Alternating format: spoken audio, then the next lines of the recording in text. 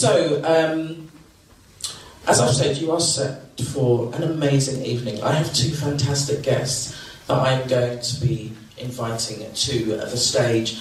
It gives me great pleasure, first of all, to invite to the stage someone who is known as British Lovers Rock singer. She's best known as the Queen of Lovers Rock. So can you put your hands together for the Queen? That is Carroll Thompson.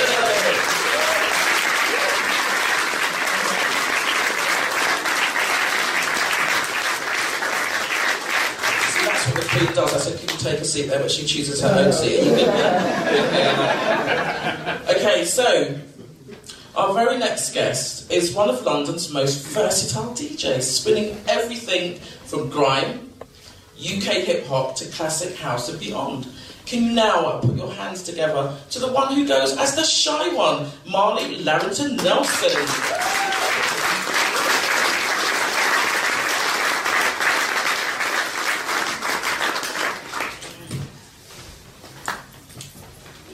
So you are both very welcome.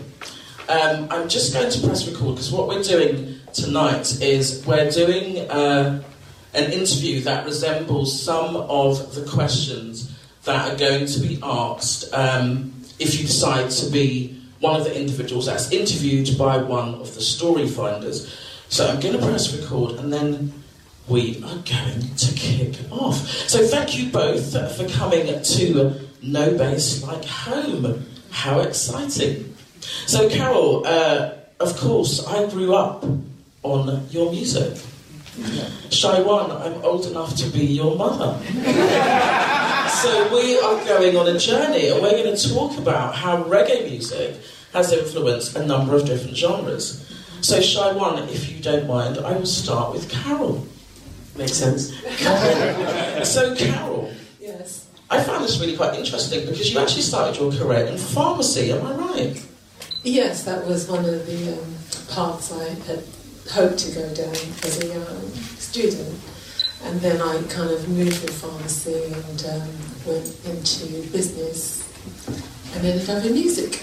How fantastic. Well, I'm glad actually that I'm not visiting you for any paracetamols because I have had an amazing time with your music. So tell us a little bit about your background and your connection to Brent.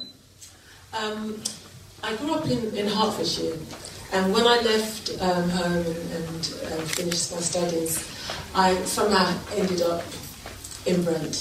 So I ended up in Wembley, and I spent a long time living in Brent, in Wembley, and all my music as well started in Rutledge Avenue. You see what Sarita was saying about Harlesden being the epicenter? For those of you that don't know, Rutledge Avenue is in Harlesden. In Harlesden. In Harlesden. And my very first album, I took, which has now become an iconic picture, I took the picture in the back of Harlesden, the back of Stonebridge, where I'm sitting on a car with my hair in plaits and stuff. And that was the back of Stonebridge estate.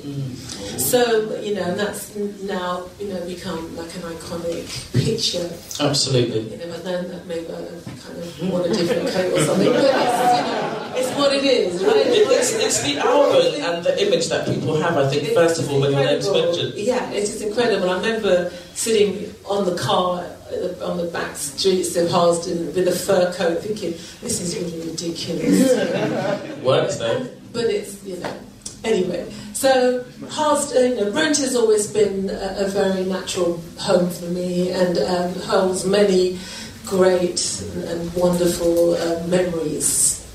Fabulous, thank you. So, yeah, So Shy One, I don't know if you have any such photos, but what is your connection to Brent? Tell us a bit about yourself.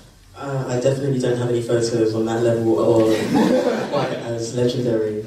Not yet, but it'll happen, it'll happen. One day. It will happen. Do you know that people have been recreating the photo as well? I know, there's a whole thing that goes around where they've recreated it and it's been circulating. Yeah. I know, it's amazing. That's fantastic, I didn't know that. So tell us about your background and your relationship to Brent. So my family, half Jamaican, half St. Lucian. My Jamaican side came over and settled in Kensal Green, and then slowly moved to, well, still based in Harlesden and Wembley, and I grew up in Harrow, but obviously spent all my time at my nan's in Kensal Green. So Brent is where I was raised. I learned to ride a bike on Highley Road, Carnival, of course. I took part of, well, no, that's not really Brent, but still. But you spent enough time in Brent to be known as somebody who we can include in the London Borough of Cultures of Brent, because Brent has a very vast community of individuals, and so we can have you in a little bit if you're just on the edge, because I'm sure there were some people from South London that when Zarita was saying that Harlesden there was some silence, but yeah, it's good, so I like that. So Carroll, so from pharmacy, how did you become a singer-songwriter? Well, music has always been part of my life. I grew up in the church, Pentecostal church. My grandmother they used to call her the Belle of Trelawney. So she was a great singer and loved music, and she instilled that in me from a very young age. So going to church every Sunday, and singing every week, and quiet practice, and prayer meeting, and blah, blah, blah. So I was forever singing, and it's something that I knew within me was something that I really wanted to do. But, you know, in those days, you didn't quite know whether music was something that would give you a good standard of living. I remember my careers advisor saying, but my dear, most of them are resting. I'm laughing because we all had one of those careers advisors. You know, most musicians I know are resting, you know, or working in a cafe somewhere, you know. So there was never, like now you have so many courses and so many pathways to get into music. That was never, ever on my horizon. So the only way to get on was academically, you know, your kind of your usual professions of pharmacy, accountancy. So I went for pharmacy and I studied to be an accountant and did that route. But music was always my passion. Always. I studied classical piano from when I was about 7, and I sang and wrote songs from whenever I can remember. That's amazing. Thank you, Carroll. So that's quite a good point to bring you back, Shawan, because Carroll's talking about a time when the careers advisor was kind of steering her away from what she wanted to do. But what was your experience when you became interested in what you wanted to do? Ironically, well, my dad is a DJ. His name's Trevor Nelson, and put our hands together for Trevor Nelson. Wow. But it's just worth mentioning because I naturally took to DJing not because he encouraged it. In fact, when he saw I was getting into it, he actually discouraged it. Yeah. He didn't want me to follow his footsteps, and I think because similarly, it's not really seen as a very lucrative. It's difficult. Yeah, it is difficult to get into, and so I put that to the back of my mind, and instead I studied IT at college and then uni. At the same time, still producing music and DJing on the side to like make my little as the shopping trip money at uni. But eventually, the career just happened by itself, so Dad couldn't really stop that, I'm afraid. I like that because it's so interesting how often we steer away from what our heart is telling us is really the thing that we need to do. So it is our actual pleasure to have you both here because you've shown the tenacity that's taken you from a career path that you didn't really want to do to the one that you're both well known for now, and so for that, I think we should give them a round of applause. So, Charlotte, I'm just going to stay with you for a minute because not only do you have a famous dad, you have a famous godfather, am I right? Yes. Can you tell everybody who that is? His name is Jazzy B. Is another round of applause? She's got her Jazzy B top on stage, she's rapping. I didn't plan that, I promise. Oh, did you not? I did not, no. Ah, okay, I like that. So, Carroll, you played the piano, you studied pharmacy for a while, but you always had it in your heart to play music. That's right. And you became a singer-songwriter. Mm-hmm. So, what was your first song? The first song I ever wrote was a gospel song because I was very steeped in the church. and it was a song called "I Know That He Is With Me." And in the Pentecostal movement, I was part of the New Testament Pentecostal movement, and they used to have big conventions and competitions, and music was always such an important part of the praise and worship and the whole movement. And they had a competition, and I sang that song and I won. And that's what sort of ignited my belief in myself that, you know, this is something that I can do. People actually like it, and I really enjoy performing. So that was the first song that I ever wrote. And my first hit was a song called "I'm So Sorry," which was a song that I wrote when I was probably about 15, 16. Wow, I didn't realise you were as young as that. Yeah, I wrote that is about amazing. 16, I wrote that song. And it was my first release, and it was just a hit straight away, which was just amazing. We're going to talk some more about that, because even the way you're saying it sounds quite humble, but it was an absolutely amazing hit, and we're going to talk some more about that. But what I do want to ask you is that back in the day when you were living in Brent, where did you go to hear reggae music? Do you know, funny enough, reggae music was everywhere, but there was the Apollo Club in Harlesden. Well, yes, it is Harlesden, in Harlesden. And there were many clubs in London, South London, East London, you know, that you had, especially places like East London, you had Phoebe's, you had All Nations. There were so many clubs to go to, and a lot of black men had decided to invest in clubs, primarily because we weren't invited anywhere else, and they, you know, got together and made these things happen. And there were a lot of clubs that were owned by black people. So, and there were plenty of house parties as well. So good old house parties. Good old house parties and sound systems, you know, sound clashes. So it was a very kind of, it was a wonderful time for music. It was very exciting. You felt anything was possible. People wanted to invest. People wanted to make music. Record companies wanted to become record companies. Producers, distributors, and it was really vibrant. So I heard music, reggae music, everywhere I went, and I was engulfed in it, from the UK based, and also from Jamaica too. It was great. It was wonderful, wonderful time. And how many of you been to Nations and Phoebe's and Night Moves and Apollo? Who still goes to Apollo? Is it still open? It's still open. Is it really? Yeah. I think it's the first Saturday of every month. Apollo's still going. So that's great. I like that. So Shaiwan, you're known for mixing a number of different genres. Can you tell me how you think reggae music might have influenced that? A producer's also definitely, I can talk from that side as well. But grime music specifically, which I don't really play so much now or I'm associated with, is directly influenced definitely from the British and the London reggae and sound system culture, as in how DIY is like literally just the pressing up of records, distributing them yourselves, hand-to-hand sales with record shops, as well as the structure of them and how the music is arranged. And the fact, for me, one of the most important things is that it's all bass-driven music. If you listen to grime or a lot of, there is a subgenre now they call bass.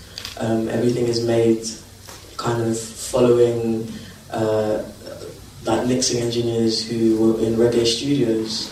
And so I think people aren't even as aware, the older generations or reggae fans, not just older generations, but reggae fans in general aren't aware just how much it has influenced and kind of laid the groundwork for other UK underground electronic genres of music, as well as how we run our nights, everything. It's all sound system culture which we get from reggae, which we get from Jamaica. I like that. Do you know, I was most excited about the education that I was going to gain from you tonight, because I don't know anything about grime music. And so that is a real education. I don't know how many of you are familiar with that, but that's fantastic. And a lot of the artists are the children of the bigger, the people who are the grime pioneers, Wiley, Newham Generals and stuff. Their fathers are reggae musicians and sound engineers, and literally still have their own studios. I can't tell you who they were, who they would have worked with, but it's a really common thing. Like, there's a direct link. It's literally just the next generation who took that whole ethos and kind of took all that inspiration that they grew up with, all the sounds, and then made something new. But it still has that. There's this thread, this continuous thread through bass, I'd say. I like that. Yeah. So Carroll, that's quite interesting because you are part of a slight, I guess it was a new type of music. Lovers Rock was a UK initiative. And so when you meet people from Jamaica and you talk to them about Lovers Rock, they don't always know who the artists are and that kind of thing. So what was that like for you, being part of that new movement? It was really exciting, and something I completely felt comfortable in.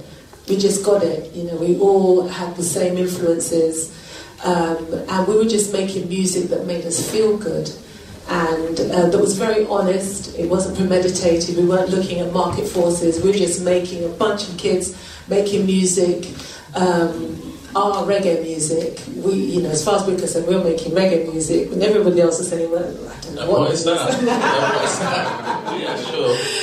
But as far as we were concerned, we were doing that. We weren't actually thinking too hard about it. We were just making music and having the most fun doing it. So, I don't know if that answers your question. Yeah, it does. And what's really interesting, Carroll, is that, I don't know if you're aware of this, but in the 80s there was a baby boom. Are you aware of that? I'm thinking. Well, and what is it they say about your responsibility in relation to the baby boom of the 80s? So not only were you responsible for making music, apparently...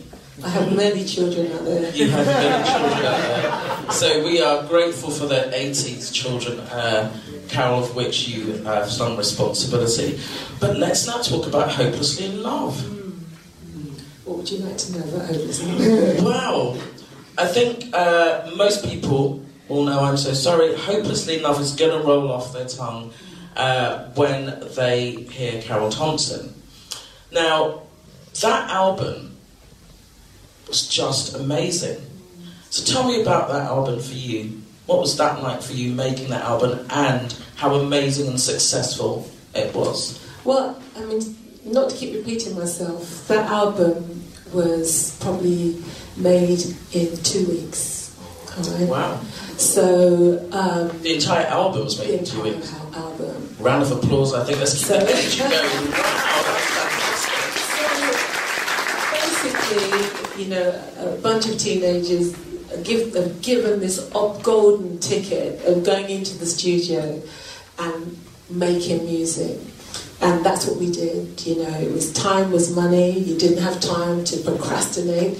You went in there, you lay down the tracks, you go in there, you sing the songs, you do a couple of overdubs, maybe a horn section, maybe a few strings, maybe, one or two things. I'd play it on the piano first, and then we'd bring in another keyboard player who would play so I could sing. And we just went for it. We just had fun. We made the songs, finished the songs, mixed it the next week, and then it's out. You give it to the sound systems, or you give it to the local radio stations, and that was it. It was really that fast. That's amazing, because you sold over 1 million copies. I know. Carroll makes it sound so easy. Just put it back in this, and I played on the piano a little bit. What's fantastic, you also had a number of singles on there that did really well. And you were also awarded Best Female Performer and Best Song. Yeah, that was a very humbling experience, because, as I said, you're kind of in your little cave making music, and you're all kind of having so much fun with it, but you don't really know whether people are going to relate, are going to be interested. And so when you receive an award and you realise how your music touches people and how they've embraced what you do, it's very humbling, and it's a gift. I don't know where this gift came from. I know that I was lucky to be gifted, and I treat my gift with respect, and I look after my gift, and I'm respectful of my gift. And I'm very humbled when people like yourself want to speak to me. I'm very humbled when I do shows and people cry and say that, you know, this song reminds them of the first guy that they ever loved, or the first woman they ever loved. Or they bring a Sometimes I get these young kids that come up to me and they say, "Oh, Carol, you remind me of rice and peas on a Sunday." You know, so it's like, it's interesting, it's lovely, you know, it's a wonderful journey, and I feel very blessed and privileged. I love it. So can I ask you, Carol, it's quite a good point now to ask you about when you were growing up as a much younger person, before you started your own journey of music, what sort of music were you hearing in your home? What were your parents playing, and what were they playing it on? Right, well, they were playing it on a gram. Round of applause for the gram, that's my favourite thing. Round of applause for the gram. They're probably a blues spot or a grundy or something like that. And it's funny because I grew up with my grandparents. So, as I said, my grandmother, was a minister of religion. She was one of the first black women to be ordained as a minister of religion in the Pentecostal movement. And then became a director of the youth services within the church. She used to travel all around the world as one of the first black women to do that. And my grandfather used to run a blues. So I had this kind of dichotomy of, you know, Sunday mornings and my grandfather rolling in Sunday morning coming back from the blues, and my grandmother saying, "Lord, pray for him." It was really interesting. That sounds quite familiar, actually. Yeah. So my grandmother would have Jim Reeves and, you know, and all the religious songs playing, and my grandfather would have Long Shot, Kick the Bucket. Nice. But apart from that, my grandfather was a great jazz lover. So one of the first songs that I ever dared to put on to the turntable was Ella Fitzgerald, which was A Foggy Day in London Town. And I just fell in love with this woman's voice because she just sounded like an angel to me. So she was my first musical influence. But the music we had in the house was reggae music, or rock steady, because it wasn't kind of reggae in the early days. It was rock steady, ska and rock steady, and Jim Reeves, nice, and Andy Williams. Indeed, thank you so much. So Chiron, what were you listening to as a younger person at home? What was you know, your dad spinning on the decks? What was he doing? So I grew up with my mum, and I used to go visit dad and pinch some records as well. But because my parents were pretty young, my mum I didn't grow up in a household where I heard reggae all the time. She had like a handful of records that she inherited from a great uncle. But it was garage, it was neo-soul, hip-hop mostly. Nice. So it was that, but I still grew up knowing like the words to your records. Obviously, christenings, funerals, 9 nights. Actually, what year were you born? This is an 80s child, you know? No, I'm 1990. I'm 1990, and my mum had me at 21, and she's like 52 now. So yeah, I'm a pretty.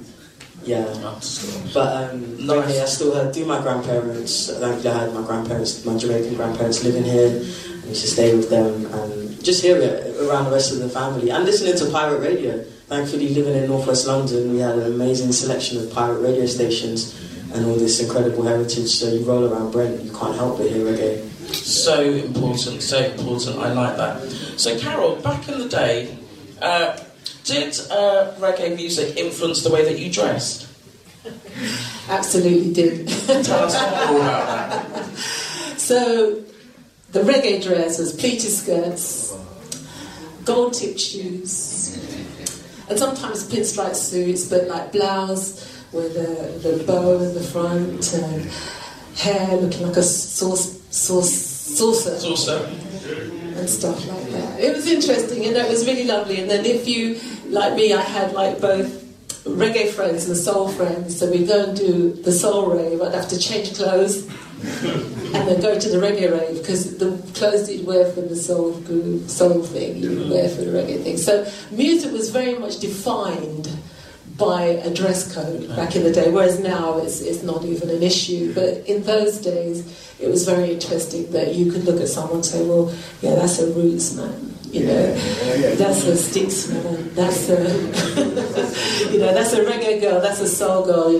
That's a soul boy. Pinkle, was it all Winkle Pinkers or whatever? So I do remember the gold tips for sure. Yeah, there was definitely demarcation of the type of music that you were into. You had a uniform that went with it. Nice. So, Charlotte, what about you? Can you tell what genre of music people are in by the way they dress now? It's getting harder to tell, but before you could tell if someone's wearing a tracksuit, some Nike TNs or something, they're into grime. But it is definitely getting harder to tell. You have people who dress like skaters, or even like kind of more of a metal vibe, and you'll see them in like a house rave or in a grime rave or something. But funny enough, I know you probably didn't even think it would, but reggae has actually influenced how I dress. Not today. I said to my flatmate, I was going to wear my Clarks, but it just didn't work in the end. But I love my Clarks shoes of reggae. Somehow, despite it not being really in my sound, or I'm not known for it, it does actually influence every aspect of my life. Because you did used to play reggae as well, am I right? Yeah, I have a little record. I'll be honest, Carol, I've got your record here with me because I've been ready to sign it. But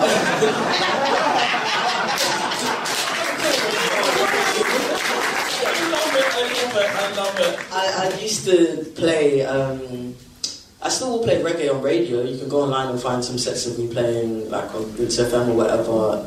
On radio, I play whatever, but in clubs, not so much. But I did used to be known for playing like old school dancehall, especially at university parties, and even sometimes now at my collectives raves, I'll still play it. Nice. So, Carol, your first record, what was the first record you bought? Reggae record? Reggae record I ever bought was Gregory Isaacs' Love Is Overdue. Yes. That's my first song. Can you remember where you bought it? I bought it at a small, because I grew up in Hertfordshire, right? So I bought it at a small record shop called David's Book. Well, it was a bookshop, but the guy that owned the bookshop was such a reggae lover. So at the back of the bookshop, he'd have this counter where he'd get all the imports from Jamaica. In the heart of Hertfordshire, this little hippie guy called David. And it was amazing, right? So we'd go there and he'd say, well, these are the new releases, these are the pre-releases. I mean, he knew everything there was to know about reggae music. So I ordered. It was fantastic. We like Dave, don't we? Dave was great. And so I bought 2 records that day.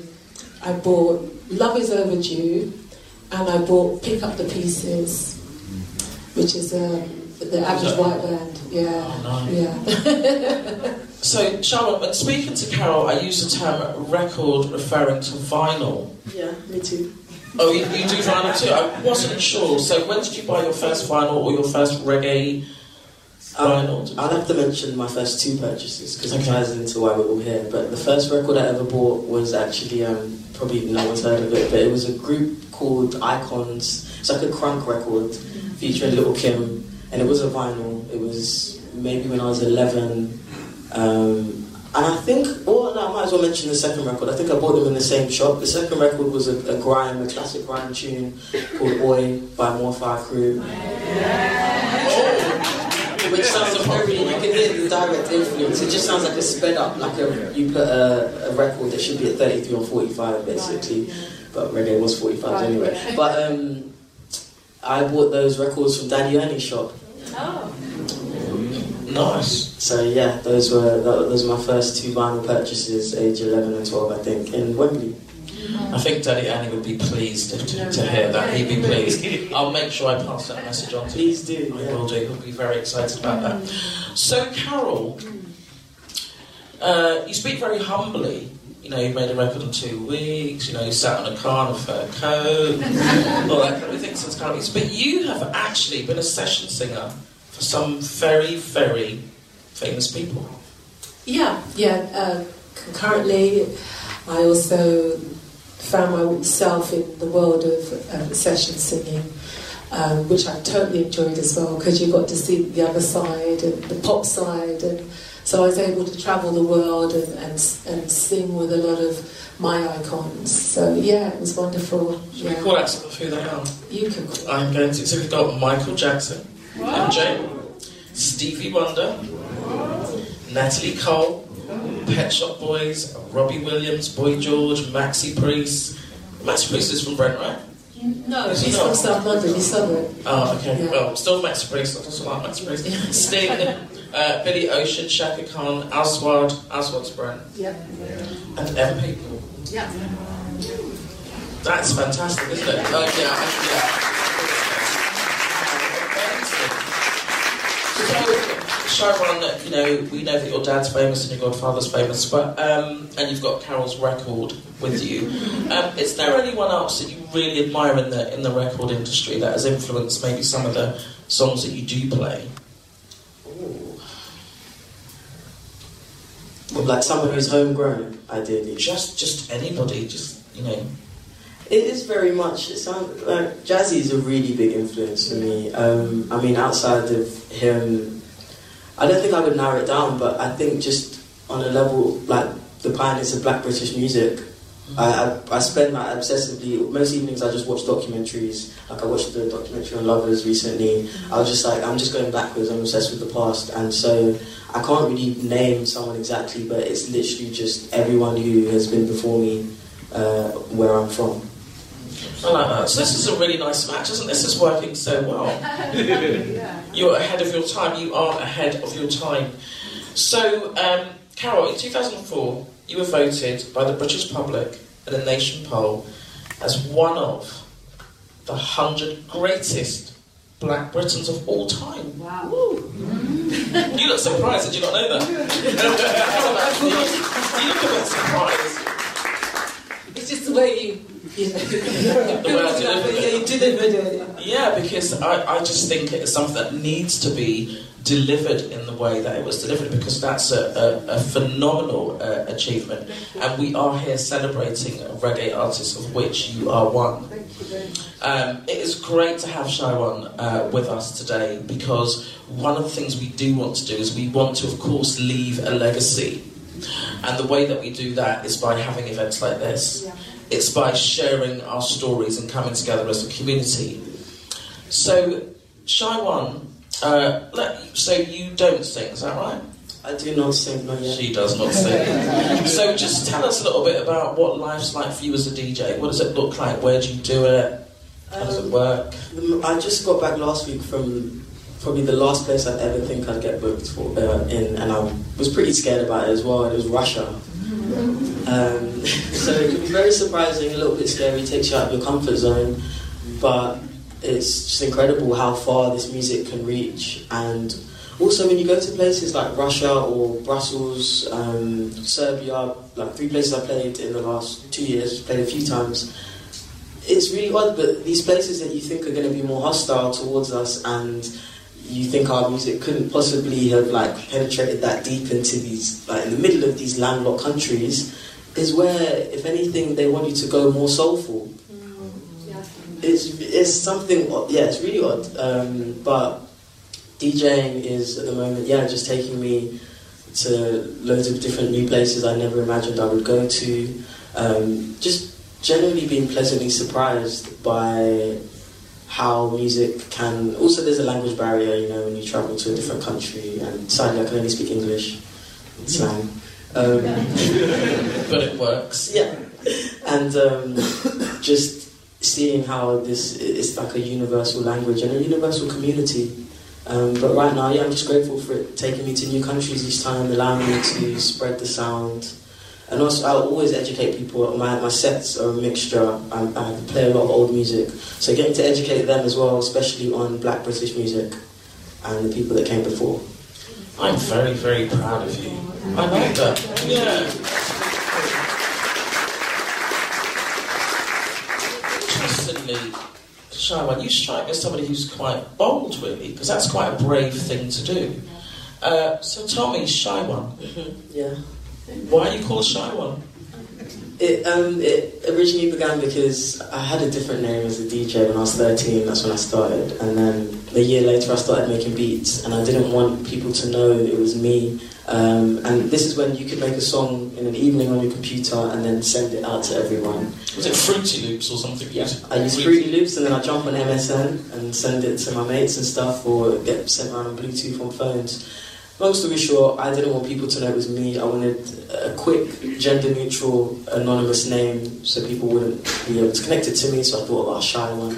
Sadly, it stuck, and 17 years later or whatever, I'm still called Shy One, but I also like to say, I suppose it's a bit of irony. Indeed. So, Carroll, you have been in reggae music for a very long time, and we appreciate that. Do you have a favourite concert, a favourite duo, a favourite individual? A favourite Is there a moment that when you think of that moment, you say to yourself, that was the moment? In terms of a performance? Anything, performance, meeting somebody. Because Shy One's talking about the fact that her work as a DJ has meant that she's travelled. I know that reggae music, and actually, for sure, Lovers Rock is international and goes to places like Japan. So maybe, what was your first experience like when you went to Japan? Yeah, Japan is so unlike anywhere else on the globe. Very unique. I'm sure you've been. Yeah. Oh, on the list. That's on the list. All right. It's such a unique country, and going to Japan for the first time, and the way that they received me was just incredible. You know, they were just so respectful, and they were just so happy to have the music, and it was just amazing, just playing to all these thousands of people in Japan, and they were just crying. It was just so strange. It was just very moving, but just really, you know, sometimes they understand the language, of course, but it's just, as you were saying, is that the music transcends the language barrier. They loved the feeling that Lovers Rock gave them. They loved the love songs. They're very romantic people.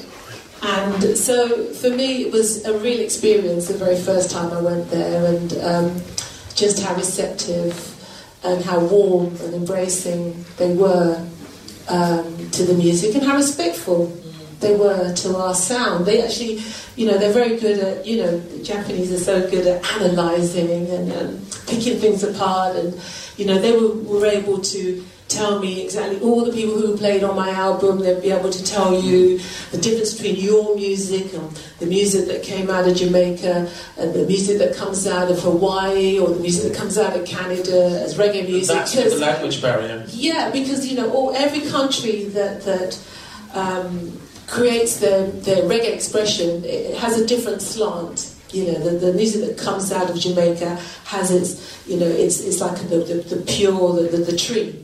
And we're all branches from that tree, and you know, depending on where you're located in the world, is the type of influence that you bring to reggae music. Whether it's in Africa, whether it's, as I said, in Israel, whether it's in all of Europe, and Canada and America, and also here in the UK, we have our own style. So they were able to just explain, you know, when you were having these interviews, they would just break it all down. They were just so obsessive and went so deeply into the research of reggae music and what we were doing as Lovers Rock artists. It was fantastic. That sounds phenomenal. It was, so it I do want to take this time actually to hail up some of the other legends. Janet Kay, Louisa Mark, Paulette Taja, Audrey Scott, and there are so many. I don't have enough time, but we just want to really hail up all of our reggae legends, both in the UK, in Jamaica, and in other places. I need to just find my time cue because I'm not sure how I'm doing with time. Have we got time for questions now? Oh, okay. So, sadly, we don't have time for questions. I couldn't see my timekeeper, and I was kind of hoping. But, how are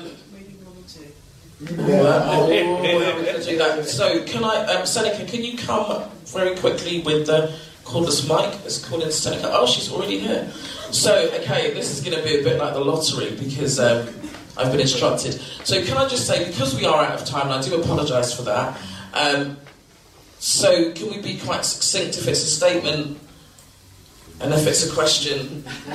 You get where I'm going with this. Okay, so... Is that one on? Okay, so... Go for it. Question, hands up. Oh, it might not be so difficult. Okay. Would you like to stand so that we can see you? Evening, everyone. Good evening. I'm interested to understand why don't we see more reggae artists at winning more awards. We've noticed recent young girl from Jamaica, Coffee, done well. I believe she just smashed it. I believe we should see more. Yeah. Why do you think we're going to see more? Why don't we see more? Yeah, why don't we see more? Oh, why don't we see more? I guess that question's to Carroll, right? Or is it to either... Who's that question to? I think Coffee is the first person that's been given a big enough platform, definitely as a woman or anyone in reggae, for a very long time. So this could be the first of many, in my opinion. Thank you. Sure. There have been a few people over the years being given sort of high platform, I mean Morgan Heritage several years ago on a Grammy. Ziggy Marley has won several Grammys, and there are range of people, reggae artists that have had some. I mean, it might not have been as publicised as Coffee, but there have been several people, you know. Thank you for that.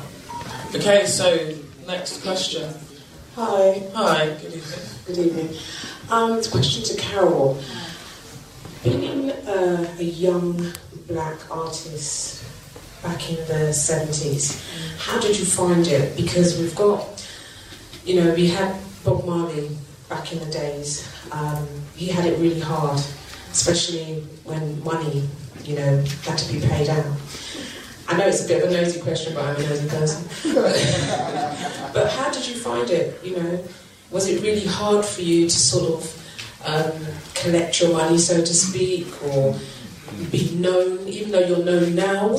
But how was it back then? Because I know it's easier now. It was very difficult. It was very male-dominated, and as a female at the time, I struggled.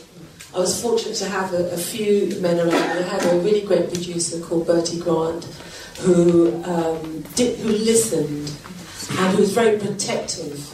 So I was fortunate to have that protection as a female. Many females didn't have that protection. So I really thank God for Bertie and the fact that he protected me through the navigating through that industry. It was hard as a female. And hard as someone like myself who writes and I produce, and I was able to have the opportunity to do that, and many females didn't. I was able to make a whole album, whereas a lot of the young female artists were just making singles with this producer, that producer, so there was nothing that was cohesive. So I was fortunate that I was able to go to the studio and make a whole album. So it was very difficult in that sense. It was very difficult in terms of the business because it was very loose and very grey. Right, that's all I'm going to say. But it wasn't easy. Yeah. It wasn't easy. Can I just say, my sister Sandra, so she's passed away now.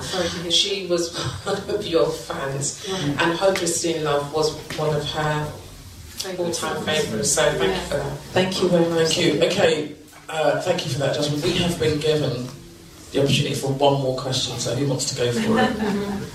Has anybody got a question for young Shira? You said Shira, no? Okay, we've got someone. Okay, we'll come to you then after.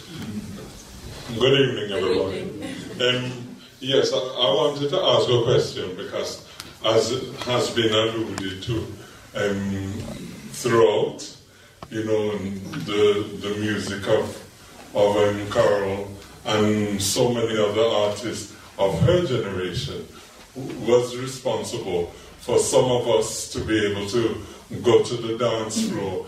And she spoke about the dress code, and I guess as a man, I would admit, I used to dub out every pleating at the skirt. So that was how we used to meet, and how we used to find partners, and how we used to then be able to connect. But we were respectful. Back in the day, we were respectful.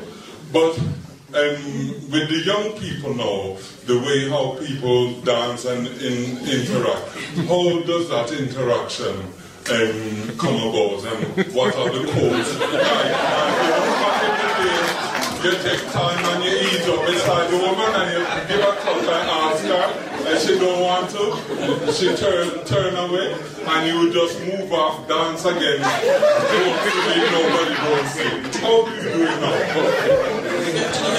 I think so. It's kind of what the talk on the beat. I think we won't translate that. I'll tell that to you after the show. The important thing to note is that what I understand from the young man's questions, that he wants to know, how does it work when two individuals want to dance? Is it still as respectful and courteous? No. It's a short answer. It's really not. Thankfully, because of the collectives I'm in and the dances, I'm either in the booth if I'm booked for a random party, or if it's parties thrown by my collectives, we have safe space policies and whatnot, so everyone that comes in there has respect. Like, we have a policy, you're not coming in if you don't do it, so that you're out. But in other dances that I have been to in the past and played at, it's not really about consent and that, and personal space awareness. And sadly, not all the time when you turn a man down, it is not accepted, or handled with grace. To be honest, I don't want to end it on a sad tip, but that's what it is. So please talk to your sons.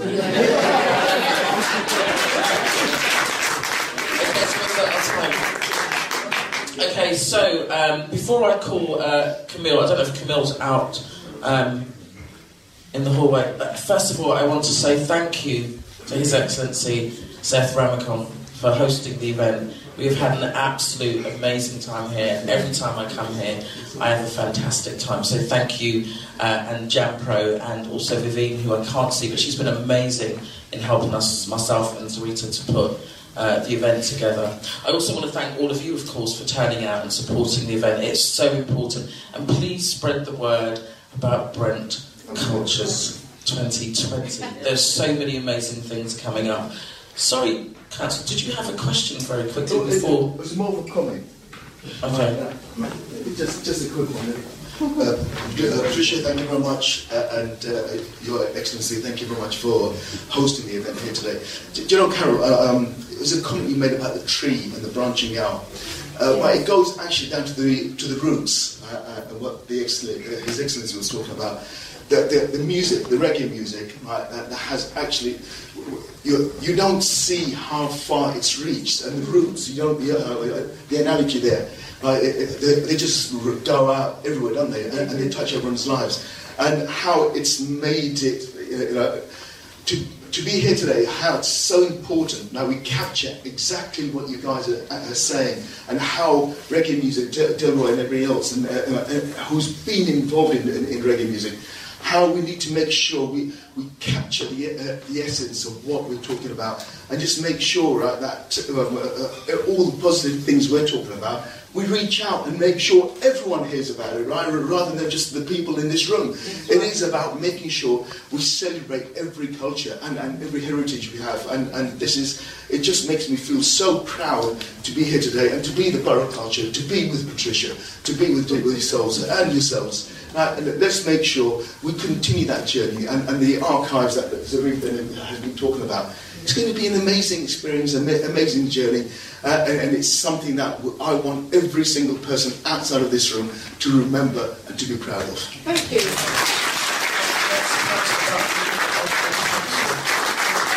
So, let's think the best way. Should we thank our guests and then you do? Okay, so before we invite Camille, I want you to now put your hands together and join me in saying a very, very big thank you. Oh, I have had an absolute amazing time. First of all, Shaiwan, would you stand so we can greet you and say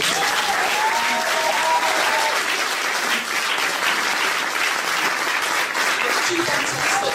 If this is our future, I'm really excited. Thank you so much. And of course, last but not least, we have to leave the Queen. So can you now put your hands together and join me in a very, very big thank you to the Queen of Lovers Rock, that is Carroll Thompson.